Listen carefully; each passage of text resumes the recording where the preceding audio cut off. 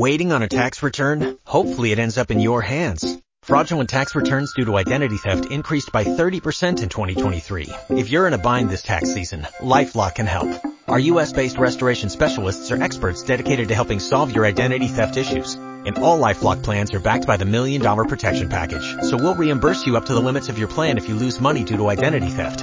Help protect your information this tax season with LifeLock. Save up to 25% your first year at LifeLock.com/aware. Broadcasting live from the ESPN 690 Anajar and Levine studios. This is Action Sports Jacks on ESPN 690 with Brent Martineau and Austen Lane.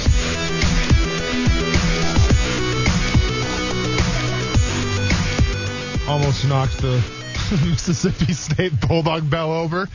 That's probably a bad omen if you knock the bell over, Coos. I have no idea. Action Sports Jacks on ESPN 690. I'm Austen Lane. My co-host Brent Martineau on the road right now, having some technical difficulties, so I'm going to steer the ship. I'm going to drive the car until further notice. Coos, we still good on the ESPN 690 chat? You can still see me and everything? Oh, yeah. We're looking good. Oh, yeah, I got you. We're still rolling. Cool, but we're glad to be and happy to be joined by right now head coach of the Flagler men's basketball team, Chad Warner, playing tonight in the Division II Sweet 16. Coach, thanks for joining the show. How you doing, man? I'm doing great. Thanks for having me. Sorry to hear about the difficulties, but it sounds like you've got this thing under control. Well, hey, you know what happens sometimes? You go on the road and then things can happen, but obviously I'm back at the home base, Chad. I run a real tight ship over here, Coach, so don't worry about me at all, man. We're just going to keep on sailing. With that being said, though, talk to me about your team a little bit. How are you guys feeling going into this matchup, and what has the season been like for you guys so far? Yeah, well, it's been an awesome season. I mean, we've got guys that really believe in themselves, and I think they're just excited for the opportunity to play to go to the Elite Eight. And, you know, it's been a historic year for us. We won the league and won the tournament, and I think we've won 13 or 14 in a row. I'm not sure. It won't matter if we don't win tonight, so that's what but, you know, we got our hands full. I mean, we ended up being the number 1 seed in the region. We're playing the number 2 seed, Alabama Huntsville, and so it's all new to us, but that's exciting, and you know, we're going to go cut it loose tonight and see what we can do. Well, Coach, and you mentioned it. You know, it's all new to you guys. This entire season, I assume, has been new to you guys with all the COVID-19 protocols and things like that. And hopefully, you know, obviously we're on the back end of that now. But what was this season like in terms of? I mean, did you guys get all your games, and like what were practices like? Did you have to abide by the protocols? Any guy have to sit out a little bit? Like what was all that like in terms of a distraction? Because you talk about a game of basketball where, you know, it's all about routine and it's all about getting guys comfortable, and probably the most uncomfortable time to be a basketball player. Well, the answer is yes to all that. We've dealt with it all. You know, it's funny when the guys reported at the end of summer, we talked about trust. There was ever a time just to trust the moment. It's now, because, you know, we've all seen firsthand that really nothing, you know, is for certain. And so we've really tried to go, as cliche as it is, day by day, and just stay as healthy. I mean, we've done nothing any differently than anyone else. We've been tested 3 times a week like everybody else. But, you know, I will say this. I'm very thankful for our administration, our president, Dr. Joyner, and then our athletic director, Mr. Judd Damon.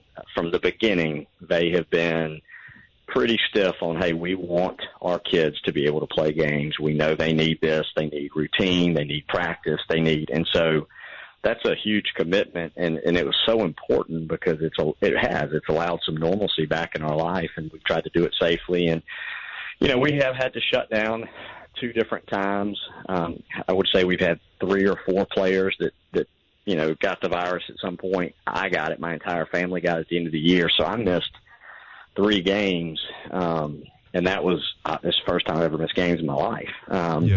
And so, it has been unique, but in some ways, I mean, it's so good. I mean, that's what life is, right? You know, it's not all fastballs. You get curveballs, and how do you adapt? And, I think that's part of what sports are so special, is they are a microcosm of life. And so, it's been good for all of us just to have to adapt and, be as healthy as we can. And we've tested every day here at the NCAA regional, and our last test being this morning, and we all cheered when they were all negative. Because I think it was Bruce Arians who said, "Hey, you got to beat the virus before you can beat an opponent." And, Absolutely, we kind of felt that way. talking to Flagler basketball coach here, Coach Chad Warner. Coach, I think if my memory serves me right, we had you back in early December, or maybe it was late November, after you guys played Central Michigan. And I remember talking about that. Yeah, I remember talking about that game because obviously Central Michigan, they're a D1 opponent, and you guys being D2, kind of the underdogs a little bit, and you go out there and you put on an absolute showcase of skills and really didn't even make it a close game. I guess nobody said that game had to be close to you guys. Do you find games like that back in early December, did those just help you guys out towards the long run and saying, hey, we can play with these bigger schools, we have the skills, we have the confidence, and do you attest that to where you're at right now, going here in the Sweet 16, playing for the Elite Eight? I think it had to have helped. I mean, we played 6 Division I games. When they canceled the non-conference for us, we had a choice. We could schedule out of our region and play Division II teams where we would have had to pay money to do it. We sort of took a different approach. We said, hey, let's go play as many Division I games as we can. We'll get paid to do this. We could very easily, 3 of those will be exhibitions, 3 will count against your record. So we knew we could lose 6. We could start 0-3. Well, we ended up starting off 2-1. I mean, we had 2 Division I wins, and that just goes a long way for your confidence and just the experience of the moment. And I mean, the strength of the team that we have is our team. I mean, we do have a great player. I mean, we've got in my opinion, a first-team All-American in Jay Ziclotti, but we have so many other guys that fit together well. They all step up on different nights, and so I think it just gave our team confidence. And honestly, our staff, we just try to stay out of the way and let them do what they're good at doing. Hey, Coach, the last time that Flagler, they've won a national postseason tournament was actually back in 2005. So, right. It's been a long time. Do those types do those stick in the back of your mind? And listen, I get it. It's coach speak. You're on to the next one. We focus on right now. But is there a sense in that locker room with what you guys have been through this year, with the success that you found against, the bigger opponents, that you guys have something special there and you can make a deep run? We were very aware of the fact that we had Flagler had not had any Division II success. I mean, everything that had ever happened had been when they were in the NCAA, and so we knew that. But this team's history is its own, and not that we don't embrace anything in the past of Flagler. Of course we do, but these guys. I mean, when I got the job, I have one player from my first year, so they're all new, and the holdover is Chris Metzger. He's a senior. He's a fantastic basketball player. So he has sort of been through, the build. He gets it, but these other guys don't. And so we really have, I think they're aware of, quote unquote, making history, because social media, people, it's just what people say. But I really think this team has done a great job on, we need to practice great today. That's it. And we'll worry about tomorrow. And so we have tried to approach it that way. And I tell people, I think we're ranked 8th in the country. And I don't know if we're 8th or 80th. I really don't, because it's ranking. I just know we were able to win our league. We were the number 1 seed in the region, and we won our first game. And that's really, it's just different than Division I, where there's more eyes on it. You have a better idea of the rankings. And, so again, I think they're just a group that is having a lot of fun. They love playing together. They play hard, and they believe in themselves, and that's plenty good enough for me. Let's just go play our best basketball tonight and see where it ends up. I like it, Coach. One final question for you. We're so enthralled with the NCAA tournament, and then these Cinderella stories. Then you have the powerhouses and things of that nature, and you always feel like sometimes it's the underdogs that have that senior leadership that have played together for so long that can overcome maybe a more talented team. Do you get the sense, like in a tournament format, whether it's D1, D2, D3, NAIA, it doesn't really matter, but do you get the sense that when you guys make this deep run in a playoff, and you do have some of that senior leadership that you mentioned, does that make all the difference right there? Is that senior leadership to kind of put you over the top with all the experience? I think you have to have 2 things. I think you have to have great players that are, that play great. Yeah. It doesn't matter how great your players are if they don't play great. So I think you have to have that. Guys are going to have to step up and do the things they do. And then you have to have that toughness and that togetherness that usually comes with older players. Every now and then it doesn't, but we have I mean, we've got 3 guys starting for us that have played a lot of college basketball and played it at a high level, and that goes a long way, or certainly has gone a long way during this, 19-game season that we've played so far, and, counting on it doing the same thing tonight. Yeah. So. And, well, I know I lied. I got one final question for you because this needs to be said as well, and this is direct coaching in my opinion. Your last 3 opponents have been averaging 58 points per game. That's outstanding. When we think of basketball, it's always the highest scoring, the 3-pointers, the flow of the game. But what's lacking sometimes is the defense. What do you attribute to that? Is defense is it like in football where it's a mindset, it's a mentality, and obviously that's a reflection of the coaching? What do you attest to your defense playing so tight right now and shutting teams down? Well, I'll assure you it's not the coaching. We have some guys that move well and they care. And yeah. When you have good athletes, we're just trying to put them in good spots and let them fight. I mean, they're tough kids. And again, the team Huntsville is very tough. I mean, it will be a big-time fun basketball game, but we're excited about it. I mean, this is what you hope to get the opportunity to do, and I have a lot of belief in my guys, and I love them regardless of whether, the result. We're just going to go out there and do what we've done all year, and I just have a lot of belief in us. So it's been fun. Flagler head coach, Chad Warner. Chad, thanks for taking a couple minutes. I would say good luck to you, but luck is for the unprepared. So I'm going to wish you good skill. And yeah, you guys can do your thing tonight, man. Tune in. I think it's at 7 o'clock here, taking on Alabama Huntsville, live from Evansville, Indiana. Best of skill to you guys. Hey, thank you guys so much. Take care. Take care. All right. Man, that's the one thing. That whole tournament format, I was never the biggest basketball player. Now, yeah, I mean, I played with the Jacksonville Giants a little bit. There's a flex. That could be the flex of the day. Basketball was never really my signature sport, but what I did enjoy was the tournament time. Even in the high school tournament where it's either you win or go home. And obviously back when I played, you had that crowd and everything that gave you that extra energy. It was just a different vibe, and I'm obviously excited for the NCAA tournament. I'm excited for Flagler. We appreciate Coach, joining us, and I think it says a lot. It says a lot that when you can play a lockdown defense and you have senior leadership, you can go far in the tournament. I'm always reminded of, and this is more of a D1 comparison, but I'm always reminded of Kentucky. Year in and year out, it seemed like forever Kentucky had the most talent. They had the guys that would be the first-round picks. But they could never go deep in the tournament and win the whole thing, usually just because at the end they would falter. They would play a team who had that senior leadership, who may not have been the most talented team, but they had the most cohesiveness. And that's what makes basketball such a great sport, is that sometimes it's not the most talented team that wins.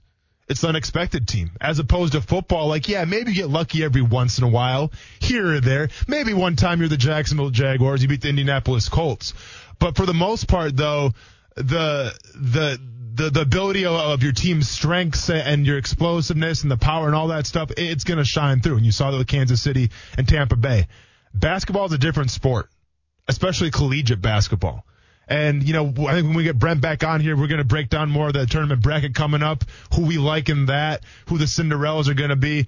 But it just makes you appreciate, man, it's just that special type of year right now with college basketball and that tournament format. Kuz, you doing a bracket this year?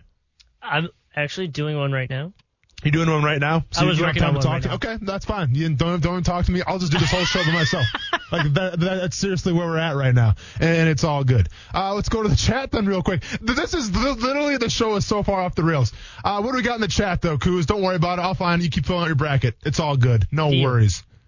What do we got here on? So we got Kyle Pitts. Will the Jaguars trade up for Kyle Pitts? Man, if it could happen, I hope it happens. I think Kyle Pitts right now is going top 5, top 8 at the very most. I got to see another Mel Kiper draft. I got to see another Todd McShay draft to see where they have Kyle Pitts going. You know how I feel about Kyle Pitts. I feel like this guy is going to be a difference maker. I think he's going to be the next Darren Waller, the next Travis Kelce. I think he's going to be in rarefied air. I think he's that good. And I know what you're telling me about, it takes a while for a tight end to adjust to the NFL life. But I think Kyle Pitts can definitely do that. I'm seeing some names that are getting thrown around. Freiermuth from Penn State. He's definitely an interesting cat, coming off of an injury, but keep in mind, the Penn State tight end coach is now the coach of the Jacksonville Jaguars. He's the tight end coach here. So you have that experience.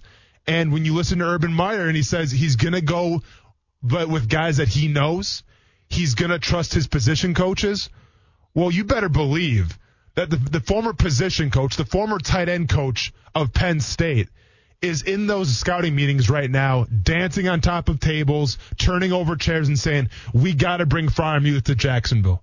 He's going to be the guy. Trust me. I coached him. I know he's going to be the guy. So I definitely keep an eye on Freiermuth as well. There's a few other guys, but I don't want to put the cart before the horse. That's the second time I've said that today, which is crazy. I never say that kind of quote, but I don't want to get ahead of ourselves here. It's fun to talk about the draft. And it's fun to speculate and it's fun to mock and everything like that. And keep in mind, Shock Your Mock right around the corner. I want you guys to get ready, okay? Because it's going to be a bloodbath this year. I'm not going to hold back. I have the green card. I'm going to unleash on everybody. So I can't wait to see your mock drafts. They shouldn't be that hard for the first pick of the draft. If I see Zach Wilson anywhere in anybody's mock draft, I'm going to freak out. But with that being said, I do think we need to focus more on still free agency. And I think when you have guys like Gerald Everett, I think when you have guys like Zach Ertz, like to me, and people might disagree with me here, I think that Zach Ertz, like I said beginning of the show, I think Zach Ertz is a notch above Gerald Everett right now. I really do. I know Zach Ertz has a little bit of an injury history. I know he's probably on the back nine of his career with his age right now. But the ceiling that I've seen from Zach Ertz compared to Gerald Everett, to me, that's all the difference in the world. Now, once again, he has to stay healthy, and that's the risk that you take in free agency. But depending on what Philly wants to do with Zach Ertz, and I think that the show is done there. He said that he wants out. I think they're going to respect his wishes. If it's going to cost you a third or a fourth-round pick, I made that decision all day. Because, once again, all I need from Zach Ertz, I don't need you to be an every down tight end. All I need you to be is a receiving threat. And Zach Ertz is that when he's healthy. You can put it's a lot like Hunter Henry, in my opinion. You can put Zach Ertz in the slot. You can put him on the line. You can put him on a lot of places. But something needs to be done. And I see the chat right now. Zach Ertz is garbanzo beans. Austin, please stop. Well, then tell me what else they should do. Are you comfortable right now with Josh Oliver and a run-blocking tight end from Carolina and then address it in the draft? Is that what we're doing, guys? Cool. Let's see how that works out for us then. Let's see how it works out when we bring Trevor Lawrence, who we've all been gushing about for the past, 3 or 4 months, 5 months or so. And let's bring in Trevor Lawrence and let's say, hey, Trevor, we really respect you a lot. Here's Cam Robinson because he's probably playing left tackle for you. Hope you like that. As far as the tight ends are concerned, well, here's Josh Oliver. He doesn't have a lot of experience, but hopefully you can make that work. And then here's Carlos Hyde and here's James Robinson. Have fun with that. Is that what we're really talking about right now? I don't care if it's going to cost Zach Ertz a third or fourth round pick. I'll be honest with you. You have the draft capital to give it up. So I say you give it up and you take a chance. Because I want to exhaust every single option at the tight end position. Do you know why? Because we haven't had a legit bona fide tight end since Mercedes Lewis back in 2010. When he was a Pro Bowler.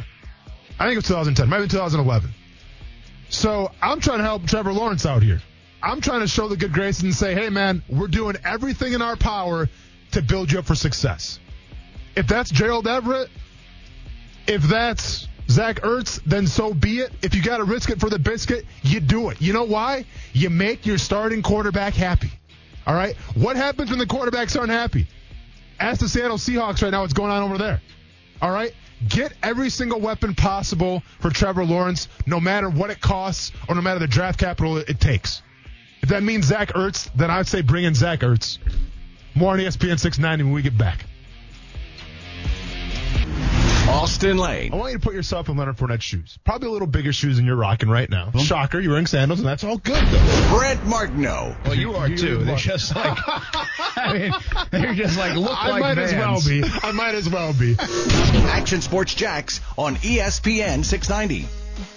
So there's one thing we know about Gronk. It's what he wants he gets, and more specifically here, what Tom Brady wants, he gets as well. So Brady wanted Gronk. Gronk wanted to be back playing football. Wasn't going to do it with anybody but the Tampa Bay Buccaneers. Exactly what Gronk made last year. It's a one-year deal worth up to $10 million. And this is not a surprise. It has always been what the Buccaneers planned. But it's still been a very busy time. They did an extension for Brady. Chris Godwin got the tag. They got Shaq Barrett, a ton of money. We'll see what happens with Leonard Fournette, but a big day for the Bucs as well. That is Ian Rappaport. And welcome back here to St. Johns County for me. Boy, that was a little bit of a battle the last half hour. Yeah, it's awesome doing interviews that I have no idea who I'm talking to. It's the best. Good show prep. How was Coach? Coach Warner's good. That's Flagler. Fun. Yeah. Yeah, Flagler's good. And get ready to do Mike Tannenbaum coming up at 5:15 if things go sour again, all right? He's calling the show again? Or he is? Tannenbaum is at 5:15, yeah. Okay. So be on alert. I don't know if I fried the unit out here because of some of the heat or what. Can't quite figure it out. But we're back up for now. So we got it cooking in that respect. So appreciate the patience, folks, from down here. We love being on the road, but you can run into some issues. Although we have a pretty good track record now. We're pretty good on this front. So knock on wood. Hopefully it stays that way. Hey, who do you want? Somebody just texted me and said something about Juju Smith-Schuster, and there's nothing active, at least, on social media about Juju Smith-Schuster. A lot of people are talking about Samuel because of speed. If the Jags were to get Juju Smith-Schuster, do you think that would have people excited? I mean, are you asking me who I'd rather have, Juju Smith-Schuster or Curtis Samuel? Yeah, because, we did this before with Godwin, Juju Smith-Schuster. We did it with Galladay. We did it with Allen Robinson. But we really didn't do it with Samuel, Steven wanted to bring up Samuel on every show, but we didn't. Yeah. And so, at this stage of it, knowing that Urban Meyer wants a little speed, Samuel would fit that mold. But still, Juju Smith-Schuster's Juju Smith-Schuster. What would you rather see happen? The Jags get him, or the Jags go after a guy like Samuel? Yeah, if you're asking me, where do I rank all these guys? Let's go ahead and, just for some fun, let's put Kenny Galladay in the mix, too. I would probably take Kenny Galladay over both guys. Really? Then would come Smith-Schuster, and then would come Samuel. Now, I think Samuel is definitely the biggest home run capability. He's the fastest guy, the most shiftiest guy. You can do the most things with him, kind of like Percy Hybrid when you had him in Florida with Urban Meyer. But the only thing I would say about Curtis Samuel is you're not going to use him on every single down. At least I don't think you are.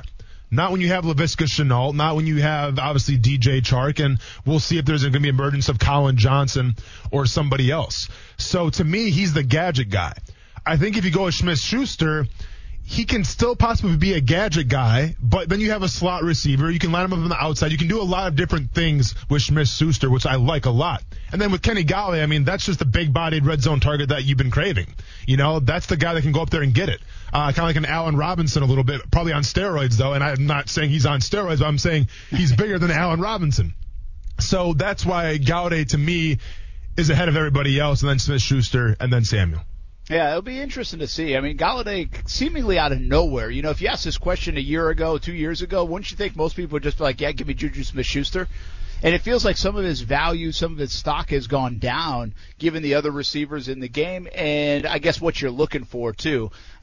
Juju Smith-Schuster, tough guy. He can do a lot of different things, obviously, from the slot, but I guess it's just not as sought after right now. It doesn't seem like as some of these speed guys, whether it is potentially a Samuel, obviously Godwin if he had become available, or a Galladay. And I guess we just keep getting stuck at hearing, okay, we like our receiving room, Urban Meyer says, but we can do better. We can get faster. We need speed. And so our mind goes to a guy like Samuel or even a Galladay more so than Schuster. Yeah, absolutely. I think with Samuel, it's like I said, what Urban Meyer's been saying, and obviously there's a connection there with Curtis Samuel as well. But what Urban Meyer's been kind of, if you believe in the breadcrumbs that he's throwing, then all signs point to Samuel. All signs can point to Galladay too, because the offensive coordinator, that he has some experience working with Kenny Galladay. So there's that in as well. But if you're asking me who do they take, I think they go Curtis Samuel. He's going to be the cheapest guy out of that bunch, and he gives you the most speed. If they do go with somebody, but I want to see a big playmaking target, like Kenny Galladay. I think like if you're a rookie quarterback and you see that dude running routes, it's like, hey, go up there and get it. That's only going to give you more confidence and help you out. So to me, like Kenny Galladay could be that guy. Hey, do you think this is new for Urban Meyer? He talked about the uncomfortability last week in bringing in guys that he doesn't even know and he doesn't have a chance to talk to, and just like, boom, here's the money, come on in, be a part of our locker room. And you can't know him as well as you want to know him. He said that's uncomfortable. I get it. It's totally different than recruiting in that sense. But do you think him and Balky and the front office of the Jags misfired yesterday? There was a bit of a narrative that they just underestimated maybe the value of some of these guys, the market of some of these guys. Do you think it was that? Do you think it was lack of interest more of what their game plan was and maybe the perception of the fan base thinking, wait, we got all this money, let's go get these big-name guys and throw everything at them? What do you think happened in the last 24 to 36 hours, especially around the tight ends, or even a Tomlinson? Did they miscalculate value? Did they get caught a little bit here by the rest of the league? Or did we just not understand their plan of attack as well as maybe we all thought we did? I have a hard time believing that Trent Baalke, who has been a GM, for a few years, who should be experienced enough, to know what to offer, what not to offer. I have a hard time believing that Baalke would just lowball people. I have a hard time believing that, because you have to know exactly what you're into right now. You're coming off a 1-15 season. Yeah, you're getting Trevor Lawrence. Yes, you have Urban Meyer. Okay. But that doesn't mean you're going to win a lot of games this up and coming year. And sometimes that's what players want more than anything. It's the culture. It's the chance to hoist a Lombardi trophy. So if you take an honest look at yourself in the mirror and say, okay, we're coming off of a very bad season. We're coming off of the past couple years of bad optics. Now, granted, new coaches, new regime, but still bad optics nonetheless. Then you have to overpay sometimes. And you have to overcharge sometimes, because sometimes the money is the difference. And sometimes a couple $1 million here, a couple $1 million there is the difference. So I have a hard time believing that they saw Jonnu Smith and they're like, okay, well, let's see if we can get a little discount for John. Like, I don't buy into that narrative. Now, I remember, I think it was Baalke that said, we're looking for value. We're looking for value. Okay. And if you look at Balky's track record, he is a value guy. He does sign guys sometimes who are coming off of injuries, who you get at a discount price. But you seriously got to check yourself and check your ego if you said that I was going to lowball Jonnu Smith or I was going to lowball Tomlinson because we have Urban Meyer and Trevor Lawrence coming in. Like that's crazy talk. Yeah, I don't think it would be that. I think sometimes you miscalculate the market, right? I mean, like, we can both go bid for a house. Like, we can go look at a house and we can be like, well, I think that owner's really going to take about $5,000 less than what they're offering. You can be like, this market's hot right now. He's going to have like 5 more offers in, and so I'm going to go $2,000 over the value of the house of what they put out there, what they listed it.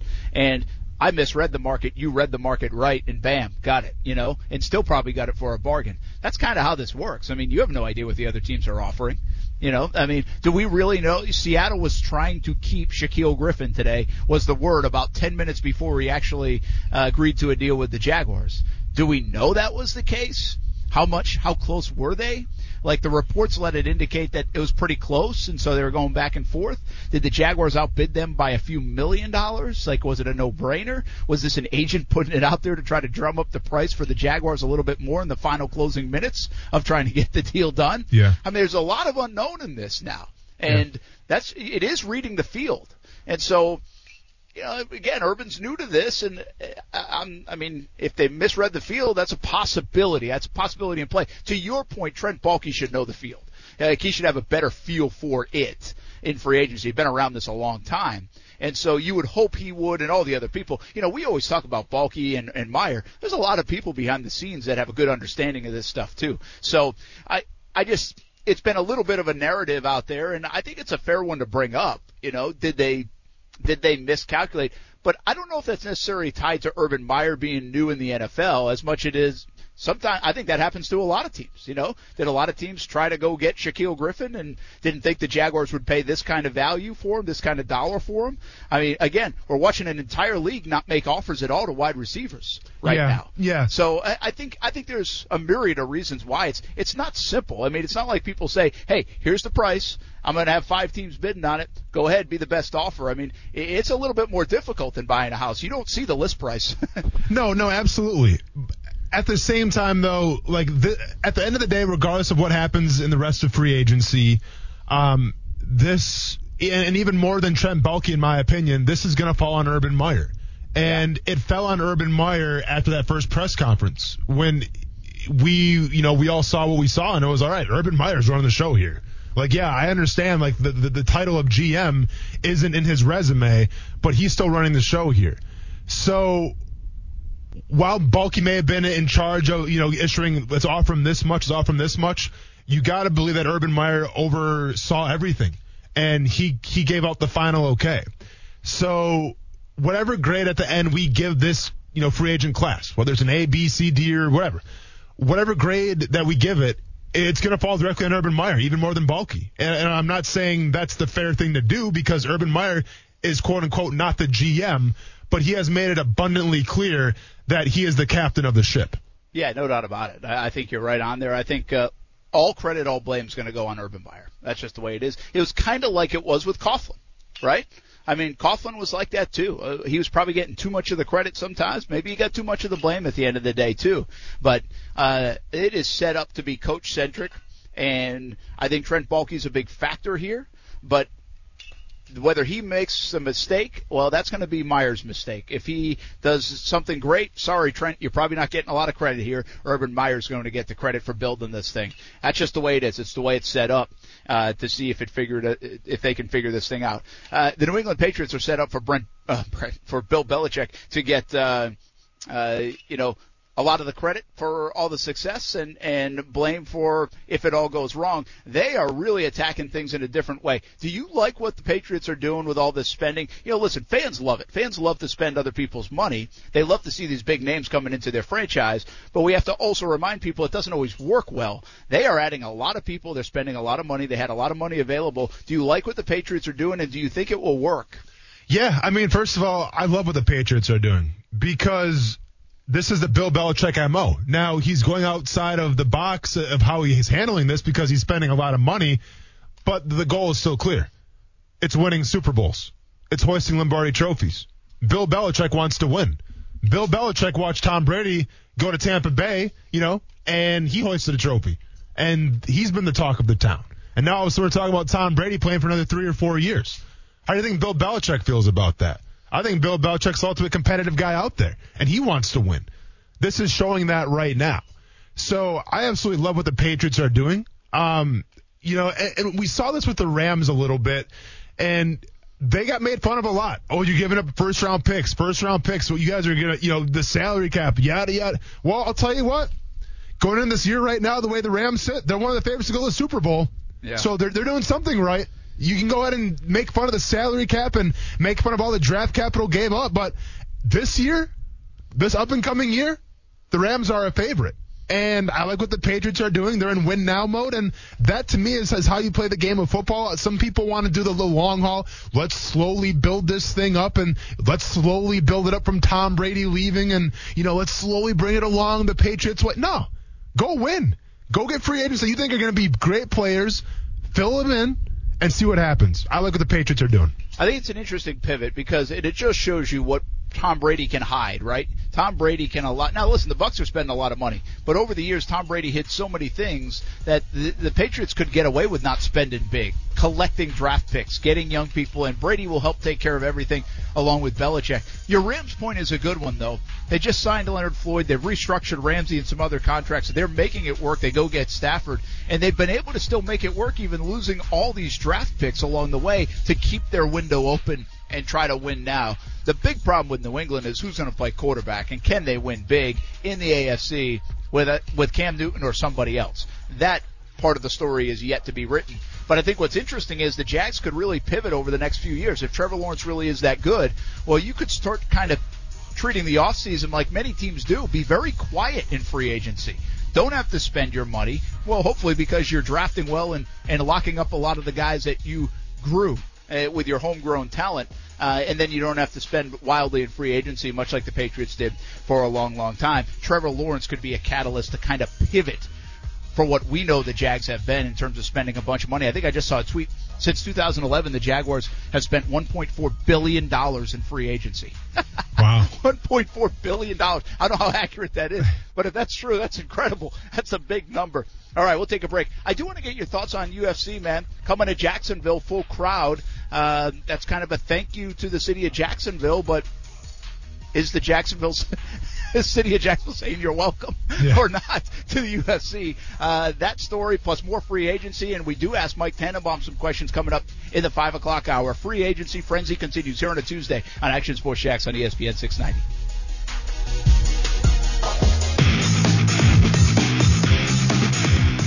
UFC President Dana White here, and I have been waiting a year for this day to tell you we are back. UFC 261 on April 24th will be in Jacksonville, Florida, with a full house of fans, full capacity at the 5-Star Veterans Memorial Arena. We have 3 title fights. The welterweight championship, Kamaru Usman versus Jorge Masvidal 2. The women's flyweight championship, Valentina Shevchenko versus Jessica Andrade. And the fight everybody has been waiting for, the women's strawweight championship, Weili Zhang versus Rose Namajunas. This is a stacked card in front of 15,000 UFC fans. Ladies and gentlemen, we are back. And I just want to say thank you, Jacksonville. I love you guys, and we will see you soon. Goosebumps. Oh, that is Dana White, UFC, coming back to Jacksonville. And obviously an affinity for Jacksonville for Dana White. It was the first sporting event that came back in the world was UFC. And they happened right here in Jacksonville, that one without fans. And we wondered where that would lead us to down the road, Austen Lane. You know that part of the world so well. The UFC, MMA just got off a win on Saturday down in Orlando in the cage. What is your reaction to this? Full crowd potentially at ViStar Veterans Memorial Arena in Jacksonville, April 24th. Good move, bad move? I mean, obviously, hopefully there's some protocols put in place. But at the end of the day, from the business perspective of Dana White, it's a fantastic move. Because whether you care about bad optics or not, Dana White does not. Yeah, true. Dana White cares about the UFC spreading that brand and putting on a show. And you can either love him or hate him, regardless of the political standpoints, but the guy has done a fantastic job during this pandemic, churning out sporting event after sporting event, and obviously getting his fighters paid. It's an interesting fight card for UFC 261 here in Jacksonville. And it really goes to show you that Dana White is putting Jacksonville over everything right now. Because what was supposed to happen, according to some sources and then rumors, stuff like that, and what you kind of read, is Kamaru Usman was supposed to face Jorge Masvidal on the Ultimate Fighter TV show. When we had Dana White on the show about a year ago, we even asked him about that. And, he was very adamant about getting that show back underway, getting that on ESPN as one of, the shows that they feature because, it's good television and it showcases the UFC. It's a win-win for ESPN and the UFC. Well, it seems to happen now where Dana White said, I'm going to scrap the Ultimate Fighter, forget the TV ratings, forget, ESPN or ESPN Plus, and I'm going to do Jacksonville a favor and set up the much anticipated rematch on a full fight camp now with Jorge Masvidal and Kamaru Usman. So to me, that's very telling that Dana White really is going out of his way to do Jacksonville a favor here. Is this a good enough thank you for letting us get back to sports in UFC style and Mayor Lenny Curry and Governor DeSantis and everybody in Florida? For, again, at the time, that was a big story. I know it's a year later, but that was a big story when it came back, and Jacksonville was going to host it, and it was a little bit controversial. And people were like, oh, what are we doing here? Is this good or bad for Jacksonville? Is this a good enough thank you, this kind of matchup, this fight card coming up in April? Yeah, obviously the fight card hasn't been announced yet. They have announced the 3 title fights. And anytime you have 3 title fights on one fight card, Brent, I mean, that's special in itself, right? That doesn't happen all the time. Now, the last pay-per-view featured that as well. But It is enough. I mean, regardless of what the undercard looks like, I'm sure it'll be a barn burner as well because it's a pay-per-view card. Regardless of what the other part of the main card looks like, this is going to be a great one. When you have Rose Namajunas taking on Weili Zhang, it's a fight that, hardcore fans have wanted to see for a while now. They may be unknown to the casual MMA fan, but, if you go back and you watch these girls, how they fight, it is must-see TV. And then when you talk about Valentina Shevchenko, who pound for pound might be the biggest, the greatest women's fighter right now next to Amanda Nunes, there's a lot to like about those 3 championship fights. Yeah, and listen, we're going to start to see more of this, Austin, don't you think? People saying, hey, we're ready to go. We're ready to go full crowd. We're going to try it. And the vaccine out, this might be kind of on the early stages of that, but they're going to try it here in Jacksonville. Well, it's going to come with controversy, but I don't think it's just Jacksonville. I don't think it's just UFC. I think we're going to start seeing this all over. And the Jags, we'll get into this in a bit, but season ticket renewals came out today. They anticipate full crowd, and they're going to sell that full stadium in the fall. Well, and word on the street, too, is that Dana White actually went to Texas first. And he tried to pitch this like in a sold-out arena, and for whatever reason, they didn't have the logistics to offer him that deal. So he said, all right, forget it, Texas. I'm going back to Jacksonville. So, it's once again, a lot of things have to go right, obviously. He doesn't care about the optics. I think everybody else maybe does a little bit. But if it goes off without a hitch, it'll be another groundbreaking event for the UFC, another groundbreaking event for professional sports. Yeah, bringing out attention to Jacksonville, but like we said last year, if it goes bad, it's bad attention for Jacksonville potentially. That's the risk you run here in the city of Jacksonville. It didn't go bad the last time. It was good attention for Jacksonville overall. We'll talk more about season ticket renewals, what about a full crowd, what to think about the price increase, but we really get back to free agency. Football at 5 on the way. Action Sports Jacks on ESPN 690. We talked to a former GM about what the Jags might be doing and could be doing next on the way in the next hour.